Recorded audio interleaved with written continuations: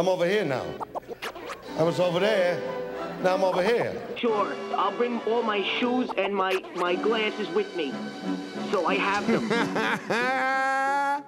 Yeah, I'm with the OGs on the block to see the terror. Eating pasta primavera, feeding cockabee together. People never know the wild shit we might say. Grew up on Eddie Murphy, Jerky Boys, and Dice Clay. I've been waking up nights screaming Brooklyn Blast podcast. Mama took my porn mags, Jergens, and the soft rags. Easy when we talking about Mr. Ferrari, cause we go way back when we used to play Atari. Sparked weed, taking shots like the Fratelli's RV. Doing donuts in the parking lot at Arby's. Car keys, now you can't leave. Lock the door, please. Jimmy's on a mission. Time to start the intervention. Let's go. Episode 192 of the Brooklyn Blast Furnace podcast. Sitting here, and I'm going to say it. I'm going to sit in here with a legend. I knew you were going to do that. That's why I did it. I had to do it on purpose. But come on, man. Dan Lilker, I mean, off the top of my head, I know I'm going to fuck up, and this is in no particular order, bro. Okay. You got Nuclear Assault, S.O.D, Brutal Truth, Exit 13, Hemlock, Venomous Concept, Crucifist, Anthrax, The Ravenous, Autopsy. Fuck, one of my favorite band names ever, Extra Hot Sauce. Are you reading off a piece of paper? I'm not. The only thing I have is my patrons that I have to shout out later. Oh, okay, cool. No, that's why I said I'm probably going to fuck up. Holy Moses, right? Well, yeah, some of those, it's like I did participate. I wasn't like a full-on band member. Right. Yeah, you know, like Autopsy, I wasn't an original member. I just did a few shows. But yeah, technically, I was involved with all those bands in one capacity or another. Nocturnal Hellstorm. Fucking love that band, dude. Oh, thank you. Amazing. Fucking, I don't know. I think it's like the hardest, craziest shit you've done. And that's saying a lot. Oh, thanks, man. Yeah, man. All compliments, all love over here, brother. How you been? Oh, pretty good, man. Just chilling here at home. The record store I work at had to, we've, as you know, like in the whole world right now, there's been a few more problems with COVID. And because of that, our store had to kind of chill out for about a week and had some cases in there. So they had to close the store and I had to get all fucking fumigated or whatever. So I've been home for a few days. I've been in quarantine and I will be off that on Thursday. I personally am healthy. I tested negative. It's just one of those abundance of caution things where they want to make sure. And I can respect that. Yeah. And plus, I got a really cool boss and she told everybody, no one's got to go on unemployment or nothing. I'm going to continue paying you people. You didn't do nothing wrong. Yeah. So, Besides that, musically, I haven't been able to go to jam with the band I still play in Blurring, but that's okay because with the whole pandemic, all our shows had to get canceled anyway. So it's weird when you're a band member now, unless you're going to practice for a future recording, you ain't got nothing on the plate right now. Right. Yeah, man. And it's fucked up because, I mean, 90% of the people that I do have on this podcast are musicians. And I mean, I've spoken about it and it holds true for everybody that we're all in the fucking same boat. I don't know how I can only imagine what it must be for touring musicians and somebody is so busy like yourself. It's got to be fucking, you got to be going a little crazy, man. No? Well, I've backed off touring in the last 5 or 6 years intentionally. Right. I don't know if you remember that thing where I said I was retiring. Well, that didn't completely work out, but I did make a conscious decision not to be out away from home so much anymore. A lot of that was just getting tired of traveling. Sure. Once you get there, you're fine. But I was getting, you've always heard about these horror stories about, flights get delayed and mechanical problems. Well, when that shit happens when you're a touring musician and you can't make an obligation you have to do, or you have to get where you're going and basically walk right on stage with no sleep because you had a crying baby on the flight that you were supposed to take the day before. Et cetera, ad nauseum. I was like, enough of this shit. So I had myself in a position where I got a full-time job at a record store, so I'm still right in the middle of the mix as far as, with cool music. But like I said, decided I'm not going to tour so much. So it has not affected me as much as like friends of mine in bands like Immolation or Mayhem or other bands like that, where that's their thing. They don't have a home job. So I feel worse for those guys. Yeah, man. I mean, and you said it before. It's like you're fortunate, as am I, as far as like with my job. When the shit hit the fan with all this, I mean, I'm in the middle of Brooklyn and I work in Midtown Manhattan. And when all of this stuff happened, it was like out of a movie. Like it would be like me and like 8 people in sight walking through like Times Square, which was fucking bizarre. I can imagine. I can only imagine. It was crazy. And I never go live on the Facebook thing or anything, but I kind of had to, just for people like around the country and friends of mine who live all over the place, because I felt like I just needed to document it. Because if I tried to explain to people who wouldn't believe me, it was like out of a movie, like legitimately.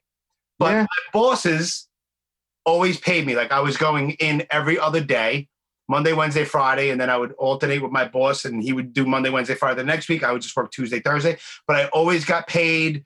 And I didn't have to go on unemployment. So I can't say nothing bad about my bosses. Thank God. A lot of people aren't as fortunate. Yeah. People are looking out, and that's really cool. Absolutely. Yeah, we went to visit my mom a couple of times in early March, right before it got brutal, and then again in the summer. And yeah, just seeing New York, the difference. Well, shit, the hotel rooms were cheap as hell. But yeah, man, I can imagine. But yeah. Otherwise, yeah, it was pretty bizarre. I mean, there were more people on the streets when in July, but still, it was a marked difference, Oh, yeah. You're in a big transportation hub like Penn Station, and there's, 20 people there. It's fucking weird. Oh, yeah, right. Literally right down the block from my job is the main entrance to Grand Central Station. And sometimes if it's like cold outside, like I'll walk from the 42nd Street train and I'll walk down 42nd Street and I'll dip into Grand Central and walk down underneath, and I can get into my building where I work from there. And there's like literally like 2 people in the main concourse of Grand Central on like a Tuesday at rush hour. Yeah, I know, it's weird. Very fucking strange. Yeah.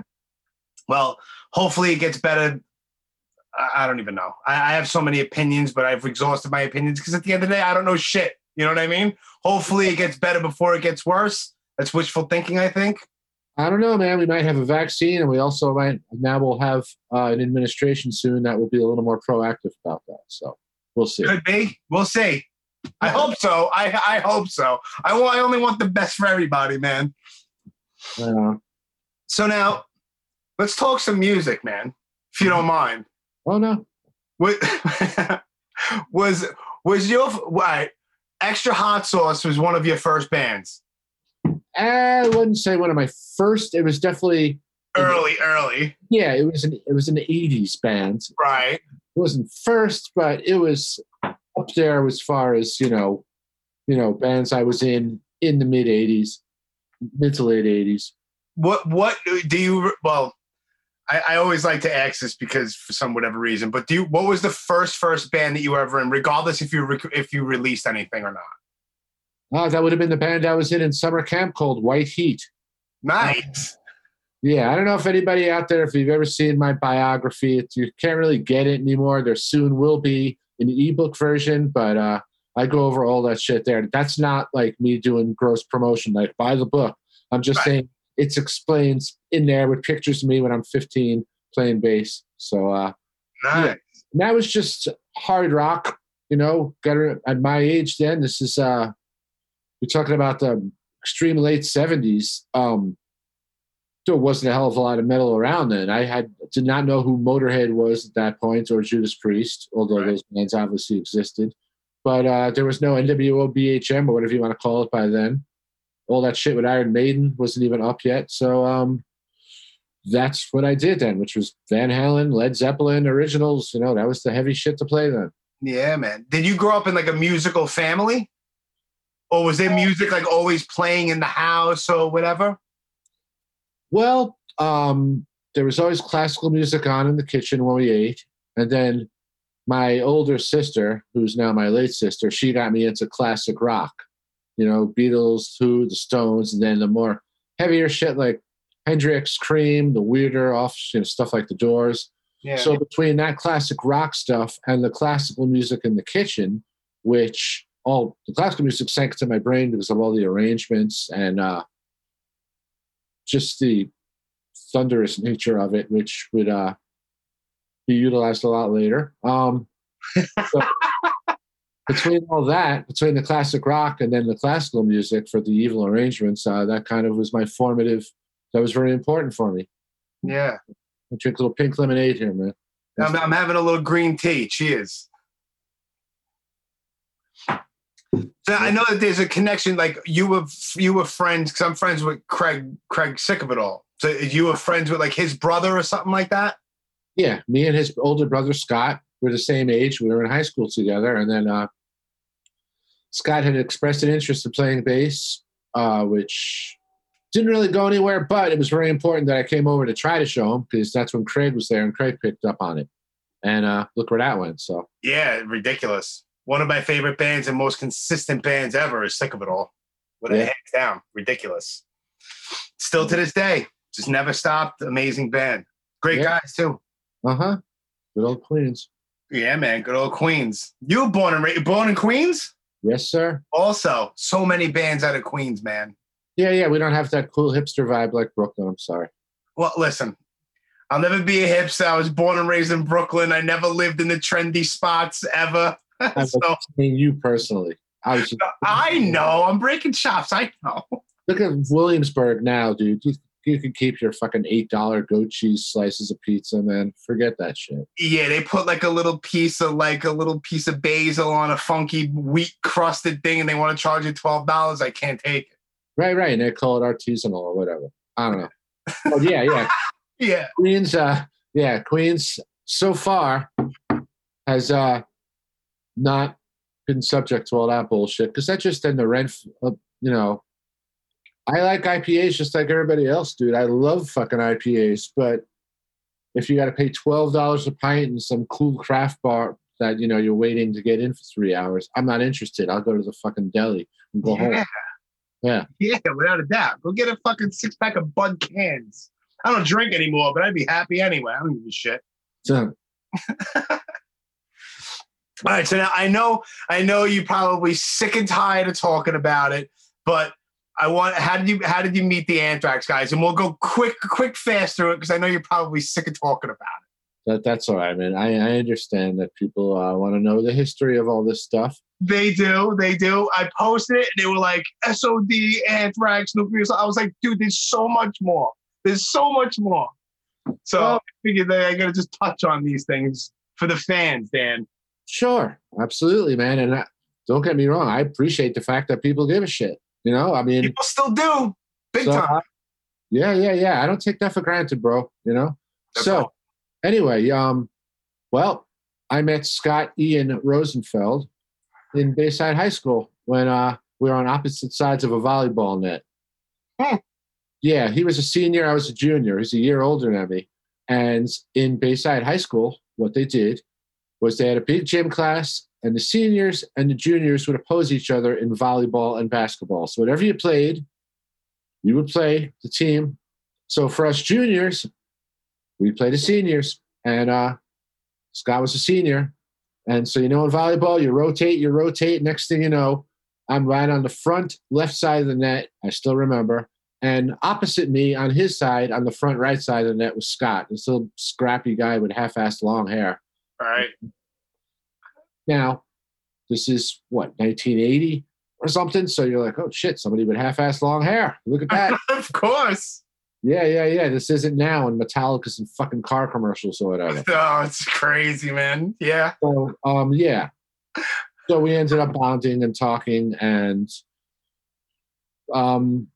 we started off as neighborhood kids playing in the bands, one of which was Neil Turbin. Mm-hmm. And after that, it's just kind of, you end up progressing more, finding other people that are better suited to what you're doing. And of course, that eventually happened to me, but that was for different reasons. But so it was really meeting Scott, and then me and him formed Anthrax and just started combing through, getting members, improving shit, getting Charlie. It was really like going outside the neighborhood. Charlie was from the Bronx, and then Danny Spitz, he was from like Orange County, which is fucking by Rockland County and, whatever. And then the smallest guitar player ever. Well, I mean, he was quite diminutive, but, that's why him never stood on the same side of the stage because that would have looked ridiculous. It would, absolutely. But yeah, so that's pretty much how that happened. Okay. And an original member of Anthrax when we were kids, when we were 16, was John Connolly, by the way, who was just a singer. But he hadn't really got all the kinks out of his voice out at that point. So it didn't work out at that early stage. Were you one of the guys in the early Anthrax band that were chasing Johnny Z around, harassing him to listen to your demo? Yeah, I was definitely one of those dudes. Nice. We went to the shows that Rock and Roll Heaven put on, and they brought like Raven and Metallica and Venom and Anvil and all these bands. Yeah. We would see these bands and we'd see Johnny Z. And we only found out later that, he could get out once in a while because he was still under fucking house arrest for tax evasion. Yes. I just recently had him on the podcast, which was fucking awesome. Mm-hmm. Well, yeah. I kind of wish I'd been on before him because then I would have said, just make sure he tells me to give me that fucking $20,000 he owes me. Oh, no shit. It's a round number there. But okay. Yeah. Fuck. Well, see, now that... All right, I'll go on. I'm not going to cut you off because then we go into another band and I'll say something about... Not necessarily that, but it could be a reason. You could go on. I'm talking shit, which I shouldn't. All right.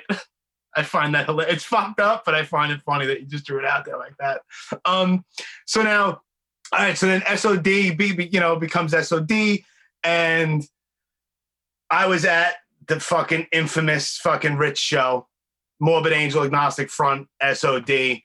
Yeah, they told me to pick the bands. They said, Danny, pick the opening bands. Lilker, get some of them crazy bands. Get one of them punk rock bands, one of them death metal bands. I said, okay.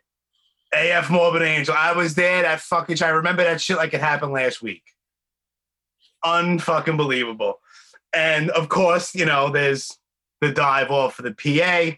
And what's funny is that I started laughing once you said that about Johnny Z is because when I posted on Instagram the flyer of Johnny Z, I made I guess the unfortunate mistake of tagging Billy Milano in it.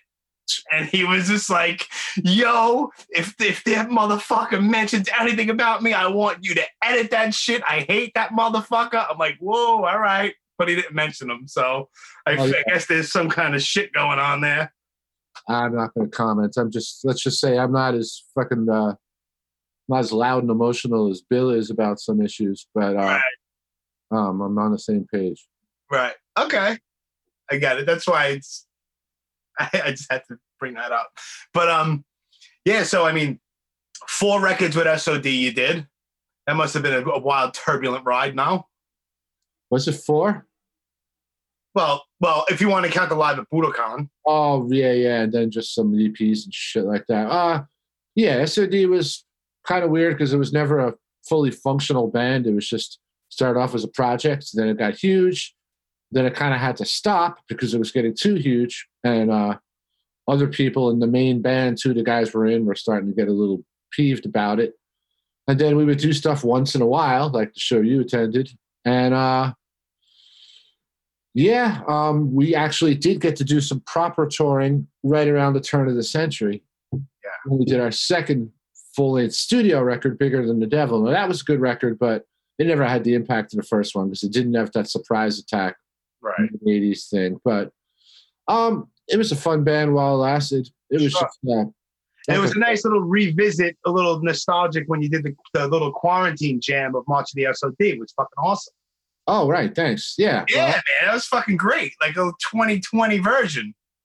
Yeah. Well, I mean, we saw once you just figure out the technology, it's pretty easy. And I saw a lot of the comments there on those guys' YouTube channels, and people seemed pretty psyched about it. There's a lot of people, especially during this fucking pandemic, early in the pandemic, when there's a lot of, and I hate to say, uncertain times, like those stupid fucking commercials. With I hate it too. It's like times are crazy. It's like I give myself douche chills too. Yeah, I know, but it did.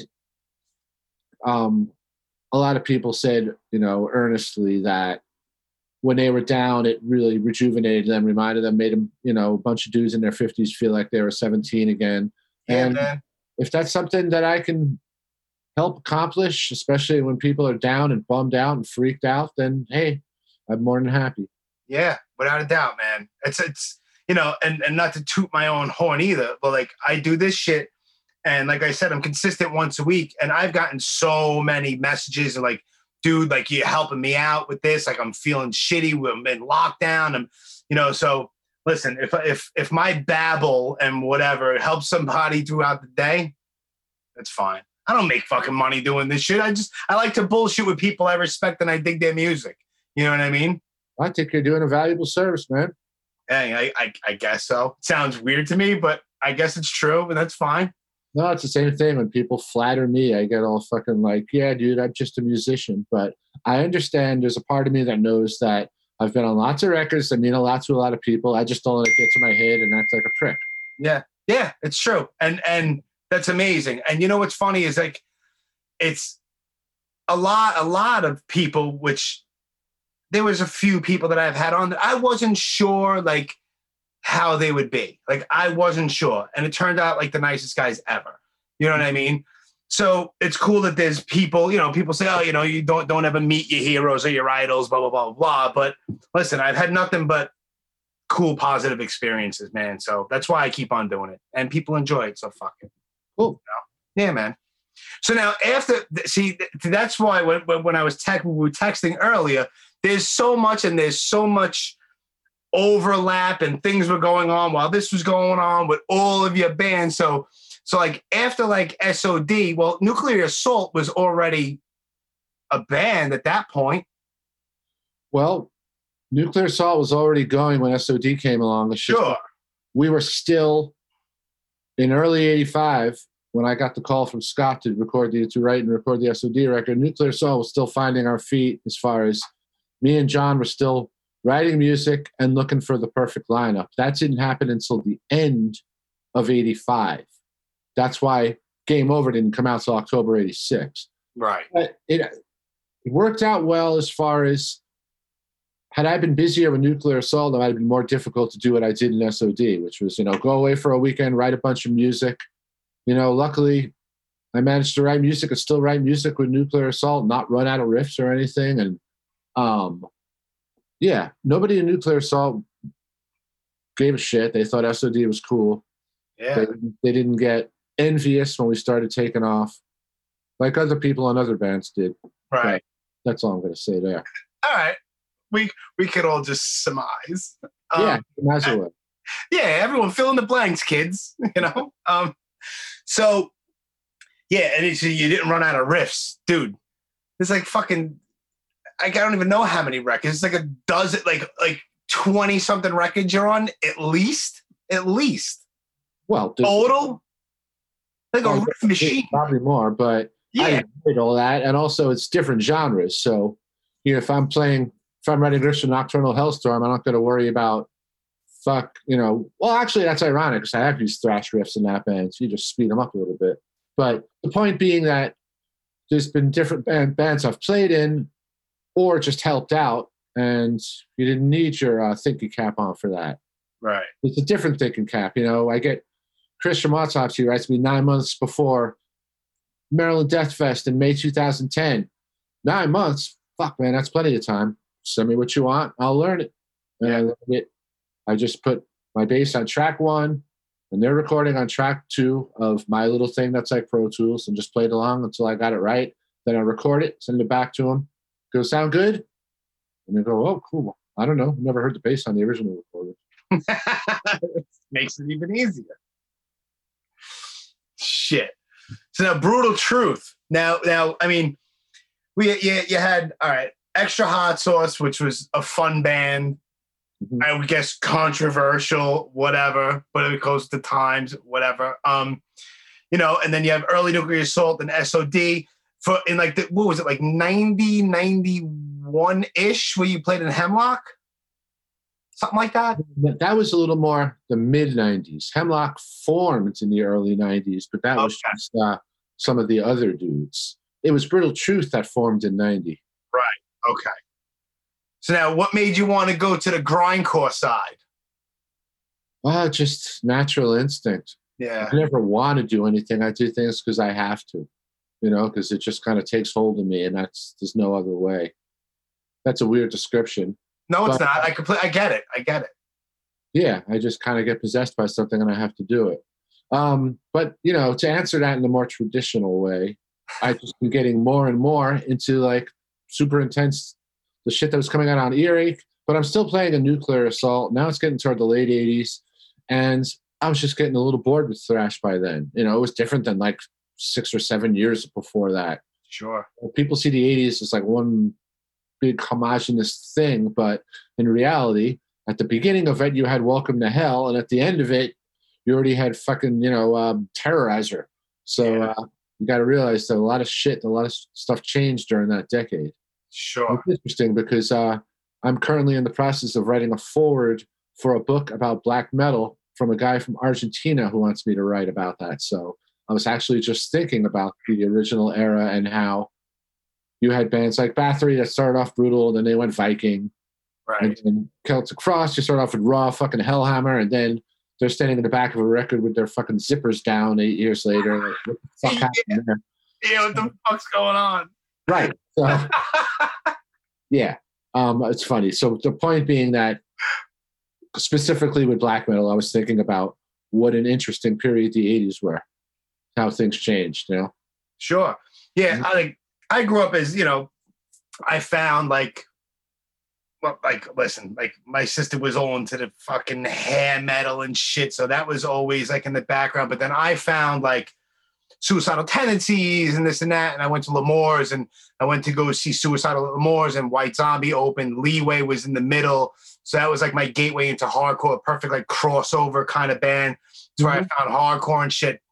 But then I wasn't too hip with like the Earache bands at the time. Obviously, there's no internet and shit like that. I mean, I've heard of them, but I didn't witness them live until I don't remember the name of the tour, but they played L'Amour's. It was I was going to say Nuclear Assault, Napalm Death, Godflesh, Nocturnus, Grind Crusher tour at fucking L'Amour's. And that shit was fucking crazy.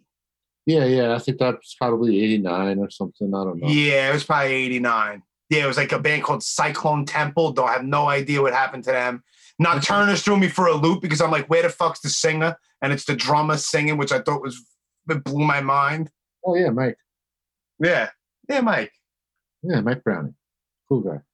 Are they still doing stuff? I don't even know. I am not totally positive. I thought I heard their name crop up recently, but I'm not sure. That might have been a re-release. Remember, I work at a record store, so. Yeah, I hear you. I'm letting my cat eat over here. Your cat? Maybe after my cat has a little... Nah, she's a little squirmy. I'm going to let her do her thing. Yeah, why not? The cat has to eat, man. Yeah. Yeah, let the cat eat. Well, since you mentioned that you work in a record store, I will do one of my quick sponsors, because this podcast is also is sponsored by Generation Records. Oh, okay, cool. Yeah, man. Located at 210 Thompson Street in the West Village of New York City. Follow them on Instagram at Generation Records, and go to generationrecords.bigcartel.com, and there's the mail order stuff that you can get from there. But they've survived this pandemic. So if you have a chance, like I said, go visit the brick and mortar spot. It's been there since 1992. Shout out to Mark and Ron Grimaldi. 210 Thompson Street in the West Village. Generation Records. Generation Records, 210 East Thompson Street, the choice of a new generation. Yes. Sure. That's what the Brutal Truth song was called, The Choice of a New Generation. So I'm making a pun. It was from the Pepsi song. But I know. We made it about weed. So yeah. That's my tie-in. So there you go. Yeah, there you go. So now where does Exit 13 come into this mix? Well, Exit 13 is an interesting bunch of dudes from the Harrisburg, Lancaster, Pennsylvania area. Uh-huh. And in the late 80s, very early 90s, there weren't many grind bands in the States, so we kind of all knew who each other were. You count Repulsion. Repulsion was just fast death metal. They weren't the grindcore ethic. They were just more like singing about maggots as fast as they could. Right. Whereas Brutal Truth, Exit 13, Phobia, old bands like that back in the day, we consider ourselves, actual grindcore influenced by some of these British bands. So we'd end up playing with each other and becoming really good friends. And then there was a point sometime in that period, early 90s, where the vocalist Bill of Exit 13 said, we've had a bit of a lineup shuffle and we're kind of fucked right now. We need a bass player and a drummer so we could record a record. So me and the original drummer of Exit 13, of Brutal Truth, Scott, we said, hey, man, we'll help out. And then we did a few shows with them. And then when Brutal Truth got our second drummer, our final drummer, Richard, after Scott left, me and him also did an Exit 13 record. All this was actually, though, just jazz, which is jazz songs about weed from the 40s. So I played like a stand-up bass and everything. Sick. Yeah. Yeah. Fucking crazy shit, man. Fucking, I don't know. Like, do you ever get bored? Are you ever bored? Oh, sure. Yeah. Yeah. Then I just record stuff at home if I want. There you go. So you're in a bit like we'll go back and forth, but you're what's your current band? Blurred. I play in a band called Blurring. Blurring. Yeah, we play. I can't even describe it. It's just psychotic, blackened grindcore. Very, very intense. Very, very atonal. It's like blasting 94% of the time. The things we do that are supposed to be chords are not chords. They're just weird things, and yeah, it's just not right. So it's beautiful. Nice. Yeah. It's just not right. That's good, man. Do whatever the fuck you want to do, and who cares? Yeah, people can check it out. We got a Facebook, although I'm not on it. I don't do any of that social media shit. We have a Facebook. We got a Bandcamp. I think we have an Instagram, or I don't know, some shit. See, I have to fucking search it because I have there's 18 bands like that I'm like in my head, but that one fucking see, I knew I'd fuck up somewhere, Dan. That's okay. That's a current band, and now especially with this pandemic stuff, we haven't done much lately. Although we are going to be booking some studio time soon, and as soon as we get one more song down, going into record some more shit. But our songs were all like 2-minute long, but they still have 18 riffs in them. Sick. Yeah. Sick. Yeah, I'm definitely going to, whenever we wrap up, I'm going to go fucking check it out. Now, a very odd band with another legendary dude with Shane Embury is Malformed Earthborn. Oh, right, with Scott Lewis too, yeah. Dude. Yeah, that was the left field. Okay. Okay, that came out of our mutual love for bands like Skinny Puppy and Coil, weird electronic industrial dance bands. Yes. And we decided, let's do something like that. Let's try to put our own spin on it. You don't want to just do something and immediately just shit out something that sounds like somebody else. So you try to put your own stamp on something. But yeah, that was an unusual, weird thing because, it wasn't straight up metal. It was just us expressing our desire to branch out a little bit and do something that reflected our interest in music that, was just still very heavy and intense. It just really wasn't metal. And Relapse Records just saw that and said, hey, we'd love to fucking release this. I think we might have just played it for them. And they were like, dude, do 4 more songs, because it was done in 2 different sessions. We did one, side A in like 92, and I think side B was 95. So I think what had happened is we had done the first 4 songs and they were just knocking around for a while. Then when Brutal Truth signed to Relapse in the mid-90s, I think we might have just played that for them, and they were like, holy shit, you guys did this. Can you do some more? We'd love to have a full record. Yeah. So, all right, did some more, something like that. Did you tour on that record at all or anything? Nah, that wouldn't have been that band wouldn't have functioned live because it was all just programming. And then one guy would play guitar on this song and then one guy would sing on that song. It would have been difficult to recreate that. It would have been very difficult without so much shit being programmed that you just would have been standing there tapping your foot or something. Yeah. Who the fuck wants to, I don't know. Yeah, who the fuck wants to stand there and tap their fucking foot, man? Or who wants to pay to see somebody tap their foot? Yeah. Yeah, very true. Yeah. Shane's done a lot of like oddball things, like that one record that he did with Luke from Sick of It All, Blood from the Soul. Yeah, yeah. Different, very different, which is fucking cool. Yep. So I remember those guys toured together, so they bonded about music and shit. Yeah, man. Now, how about Crucifist? Crucifist was the band I was in here in Rochester, New York from 2004 to 2010. And that band came about because there's another band from here called Orodruin. Orodruin is a suburb of Mordor. Okay. Orodruin. And Orodruin played doom, proper fucking doom, you know, like influenced by The Obsessed and stuff like that. Not the grunty death doom, but, you know, the stuff with the dramatic, clean vocals and shit like that. But the guys in the band wanted to play harder, faster, more intense stuff too, but they didn't want to bring that into Orodruin. They wanted to keep Orodruin purely doom, so they decided to seek another outlet for that. And they were good friends with the vocalist Ron, who went on to Nokturnal Hellstorm with me, but now I'm getting ahead of myself. But anyways, those guys saw me at a Guar show, late 2004, here in Rochester, where I've lived for almost 20 years now. And they just said, when they told me later, they just worked up the nerve or something because I was that guy, Dan Lilker. But they were like, hey, you know, we're into playing some pretty brutal shit. We're just kind of looking for a bass player. That's all. And then, you know, just whistled a little. And then I was like, oh, okay, well, I might be into that. And so that's how that came about. So Crucifist was kind of an interesting amalgamation because I had aspects of black metal, doom metal, thrash metal, death metal, all just kind of mushed in together. Yeah.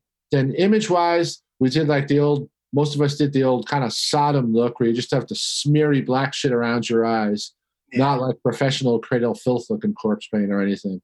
Right. Just like, you know, you just got fucking decked a couple of times. Yeah. And some spikes. Our singer did the whole kind of King Diamond thing, but we weren't a pure black metal bands at all. So that's why we just kind of half-assed that. Gotcha. Yeah. So, and we just enjoyed doing our thing, mixing those genres up, and it was let the Orodruin guys step out a little bit and play some faster stuff. But that kind of wound up around 2010, and Ron, the vocalist, and I went on to do Nokturnal Hellstorm because another band from here called Sarkis, that was a black metal band, had kind of fallen apart, and we kind of merged with those guys. So the guys from Crucifist and Sarkis, both of those bands that broke up, we merged and did Nokturnal Hellstorm. That's the which is fucking I love that fucking now I'm gonna fucking draw blanks. The Dominance and Persecution record's fucking ridiculous, bro. Oh, thanks. That's fucking ridiculous. That album cover was taken right here outside my window. Really?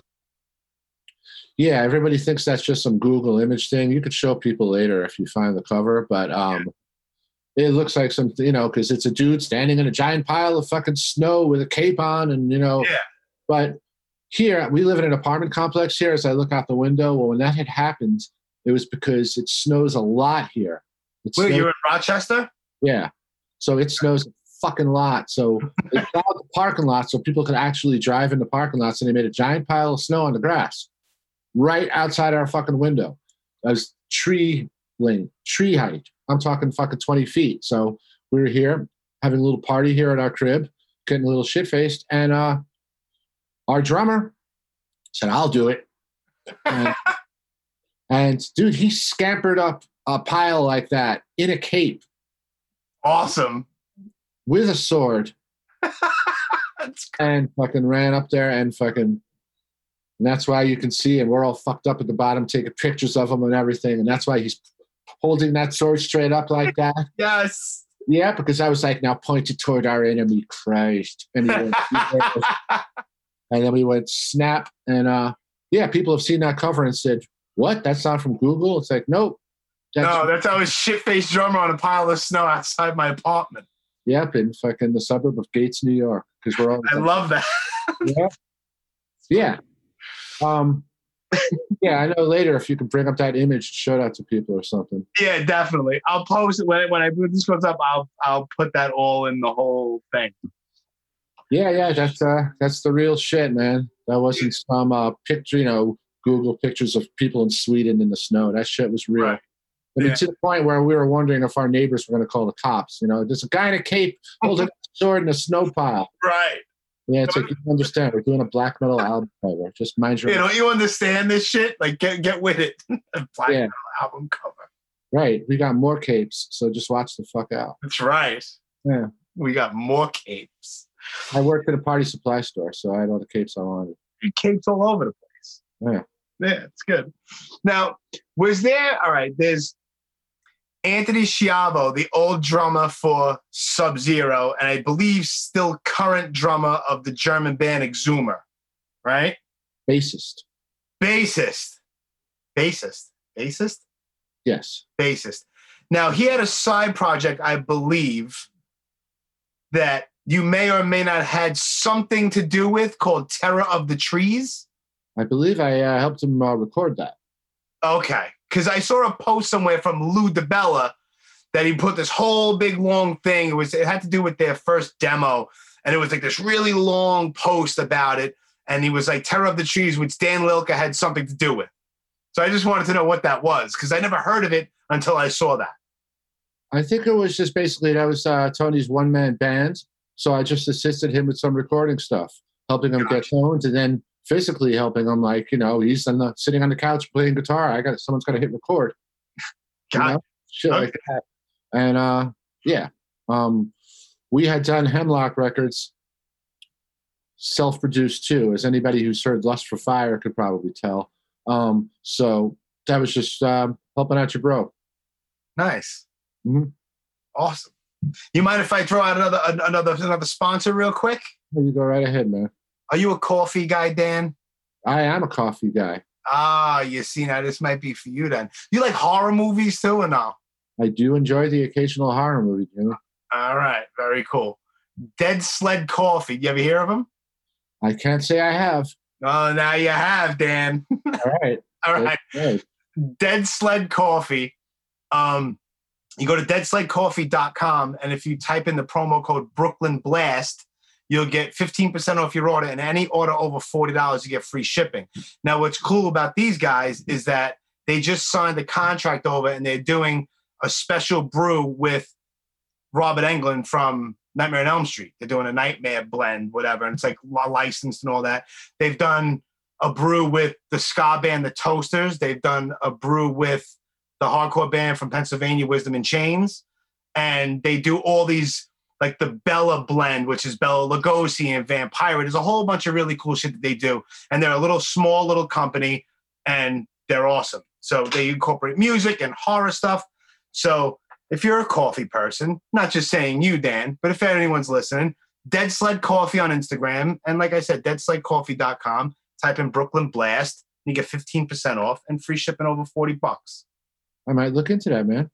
Yo, it's and I'm not even saying this because I was drinking their shit before they became a sponsor, but I'm not just saying that because they're a sponsor, but I mean, that's all I drink. I mean, they have like cold brew, and they even have like iced tea and shit like that, like all kinds of stuff. And they do like seasonal stuff every now and then. And I mean, everything from like a light brew to really espresso blends and all kinds of flavors and stuff, but they're really good, man. They're really good. I'm not a Starbucks guy. I'll drink a Dunkin' Donuts every once in a while, but Dead Sled is where it's at. Right. You know what I mean? Yeah, man. Check them out.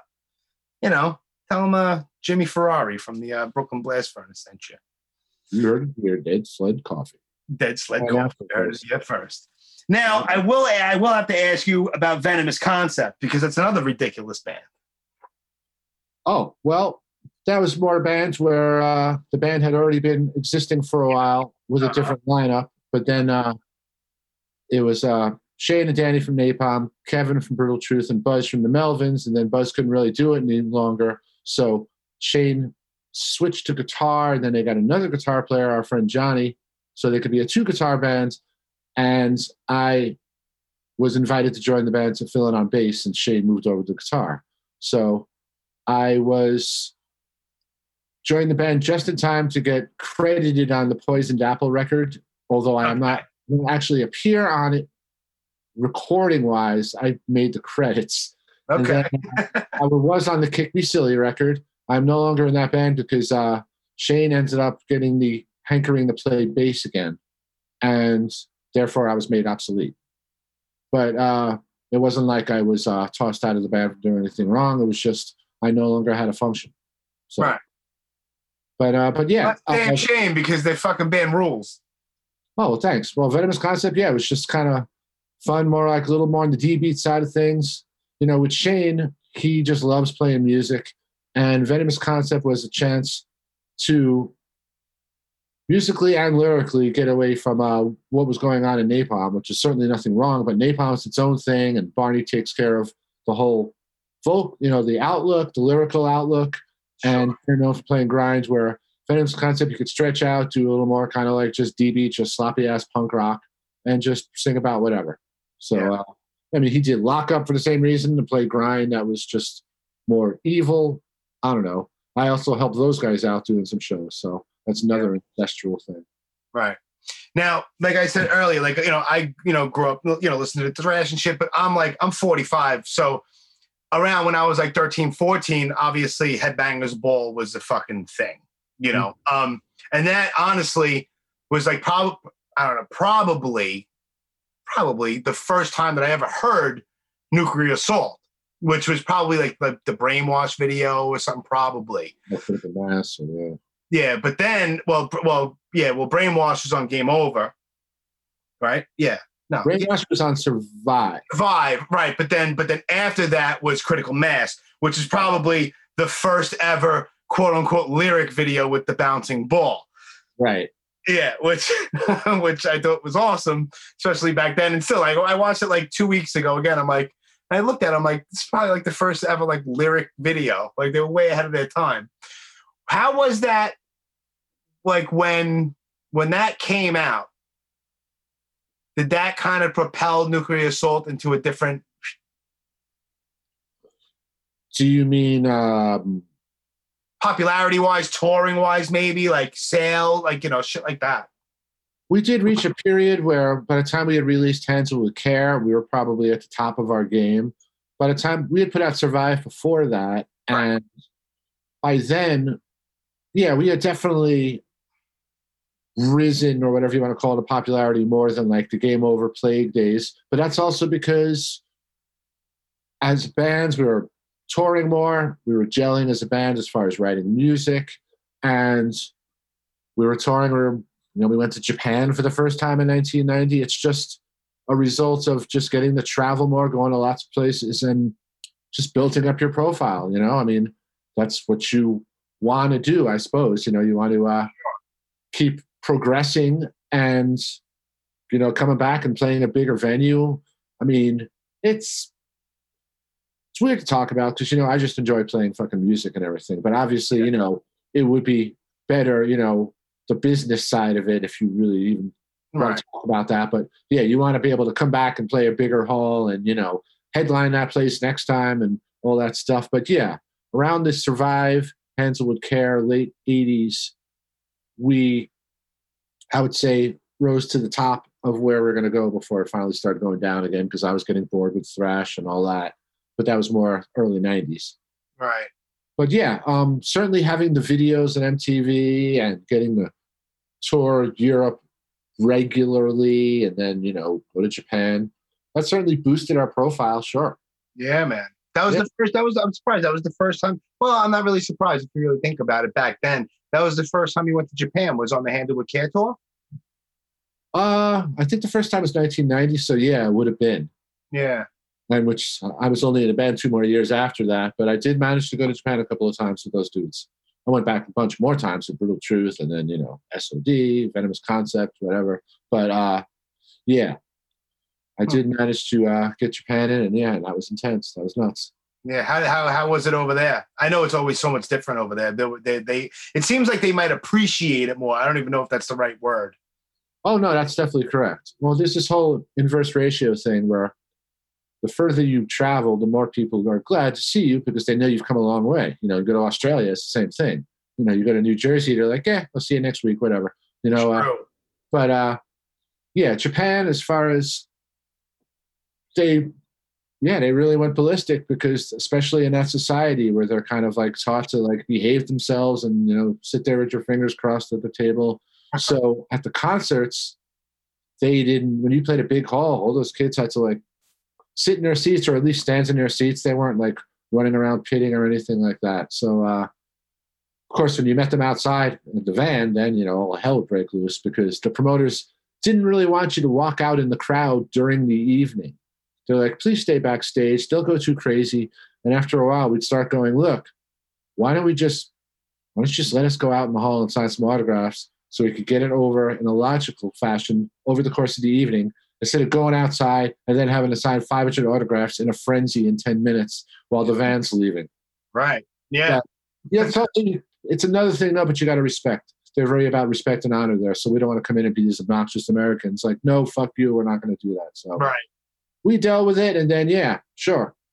Then there's like 700 kids outside by the van and you got to wade through them. Yeah. It'll take you another hour and a half to get out of here now, but whatever. Yeah. Yeah. Yeah, you can't be like the jerk off American. Like, fuck you, I'm from America, I'm going to do what I want. You can't do that shit. People have done that in Japan, but they don't know. Oh, I'm sure, but just sit there and bitch about getting a fork at the restaurant. Use the chopsticks, dude. Just fucking deal with it. Yeah. Adapt. Right. fucking figure it out, man. There's other people that live on your block that would have to pay a lot of fucking money to go to Japan, to fly there and stay in a hotel and eat. You're doing all that for free. So shut up and enjoy it. And you're supposed to be having fun enjoying the shit that you're doing. Yeah. Don't be a pretentious asshole. I get it. Right. So now there's another band real quick, the Ravenous. Ah, yeah. Well, the Ravenous was just way before Autopsy started doing stuff again around the turn of the century.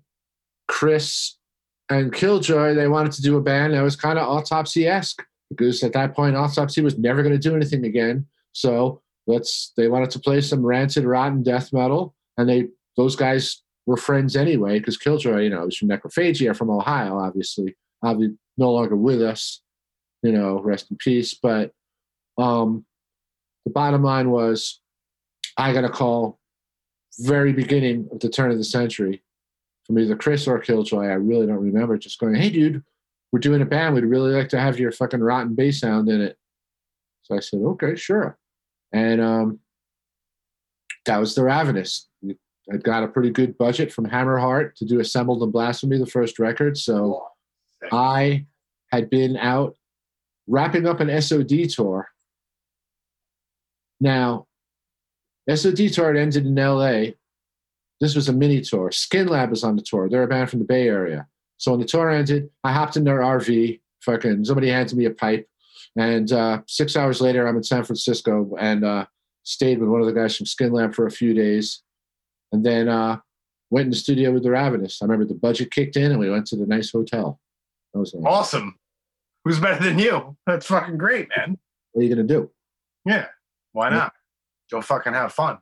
Now, somebody had asked me to ask you, I'm sorry, I don't remember your name. I got a message or a comment on something about if there's going to be a re-release or a Kindle version or an audio version of the book. Full conversion, right? Yes. 30 years and counting in the life of a metal veteran. Metal veteran Dan Lilker. Come on, it's a long one. You got to cut me a little slack. There's a lot of shit going on in my head. That's the subtitle, yeah. Anyway, yeah, there's we haven't had any luck trying to get it repressed properly, I should say.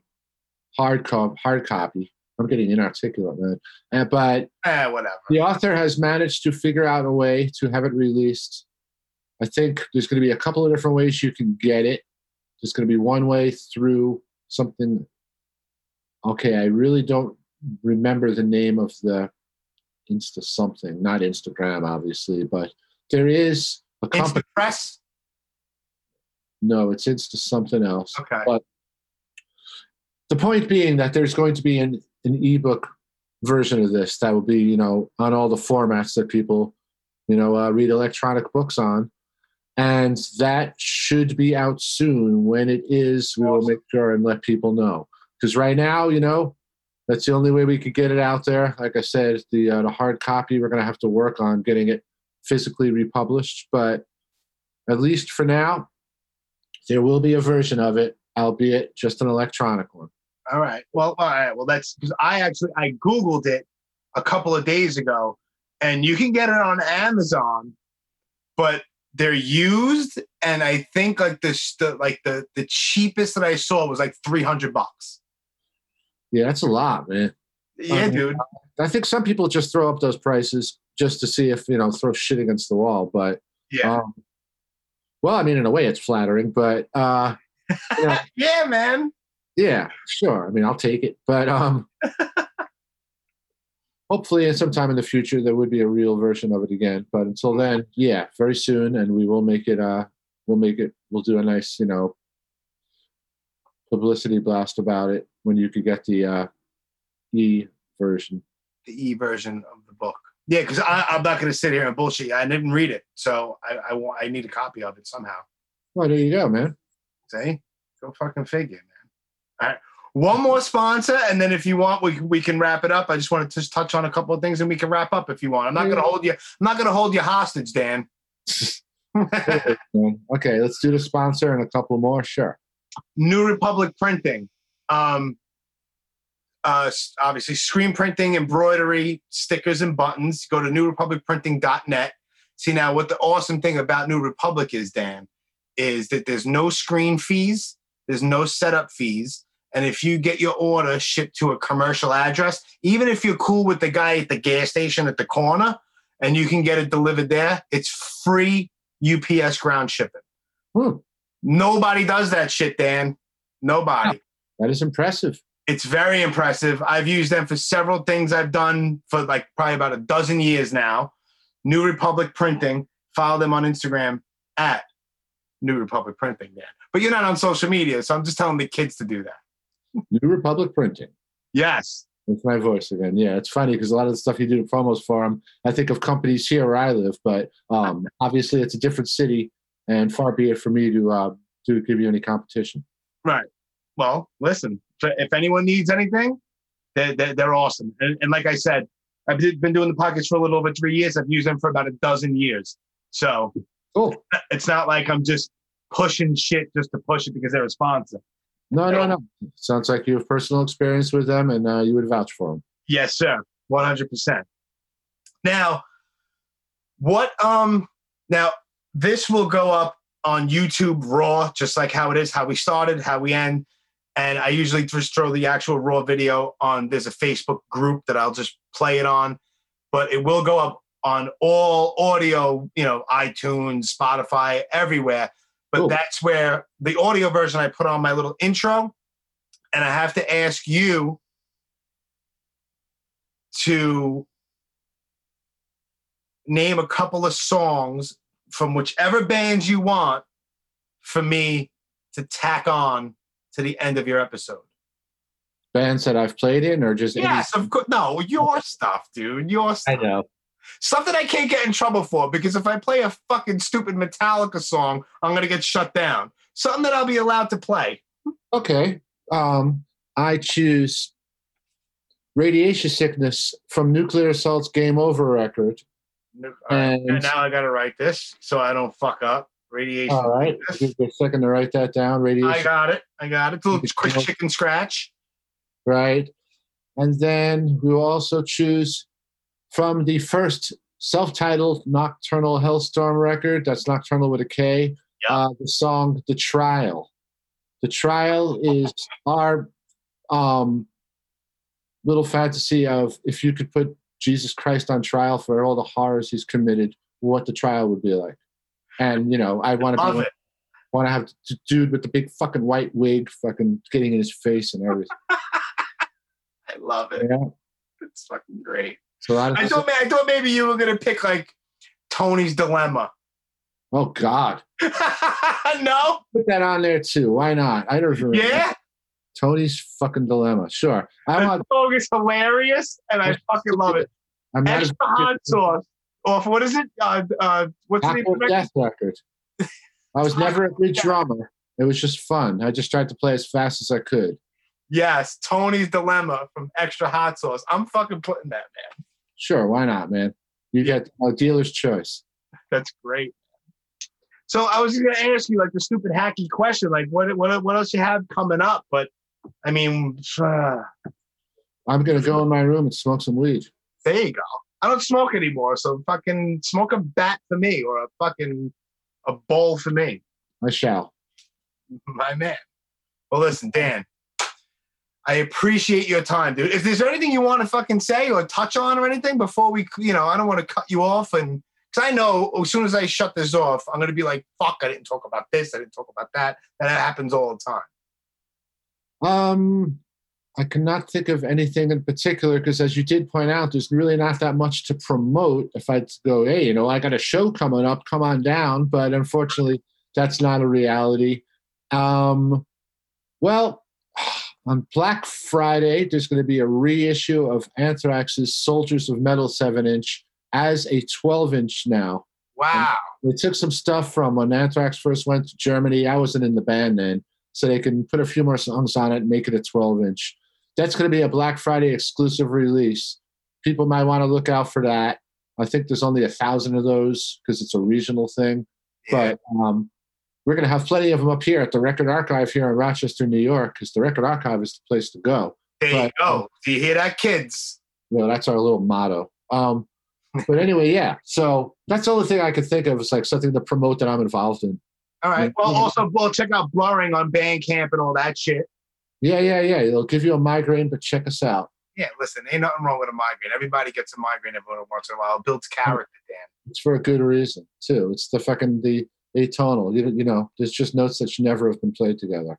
Exactly. It's like the music of Eric Zahn by H.P. Lovecraft. Right. Yeah. Right. Dude, like I said, I appreciate your time. You're very welcome. You're one of the people that, honestly, I say this a couple times, you're one of the people that I've been wanting to have on for a long time, and also one of the people that, when I started this thing like 3 years ago, I didn't think I would be able to have a conversation with you. So, hey man, I'm here, and like I said, I know I've done lots of cool shit, but I am not some fucking stuck-up rock star. That's fucking amazing. I'm completely cognizant of the fact that I would not be able to have done all the shit I've done if nobody cared. So the last thing I'm going to do is be an asshole to people, I mean, I don't take shit for granted, and I appreciate the fact that you're doing this. Awesome. It made a more fun evening for me. Hanging out with my wife and the kiddies, and yeah. There you go. And thank you to Howie Abrams for putting me in touch. Yeah. Thanks, Howie. Absolutely. Listen, my man, go smoke one for me, and I'll hit you up. I know that you're not on social media, but I'll email you the flyer just so in case you want to see the flyer that I make for you. Oh, no, go right ahead, man. I will spread the word. You tell me about the air date and all that shit, and I'll make sure people check it out. Awesome. I appreciate that big time. All right, dude. Thank you so much, Dan. All right, man. You take it easy. Be good, brother. All right. See you, man. Later.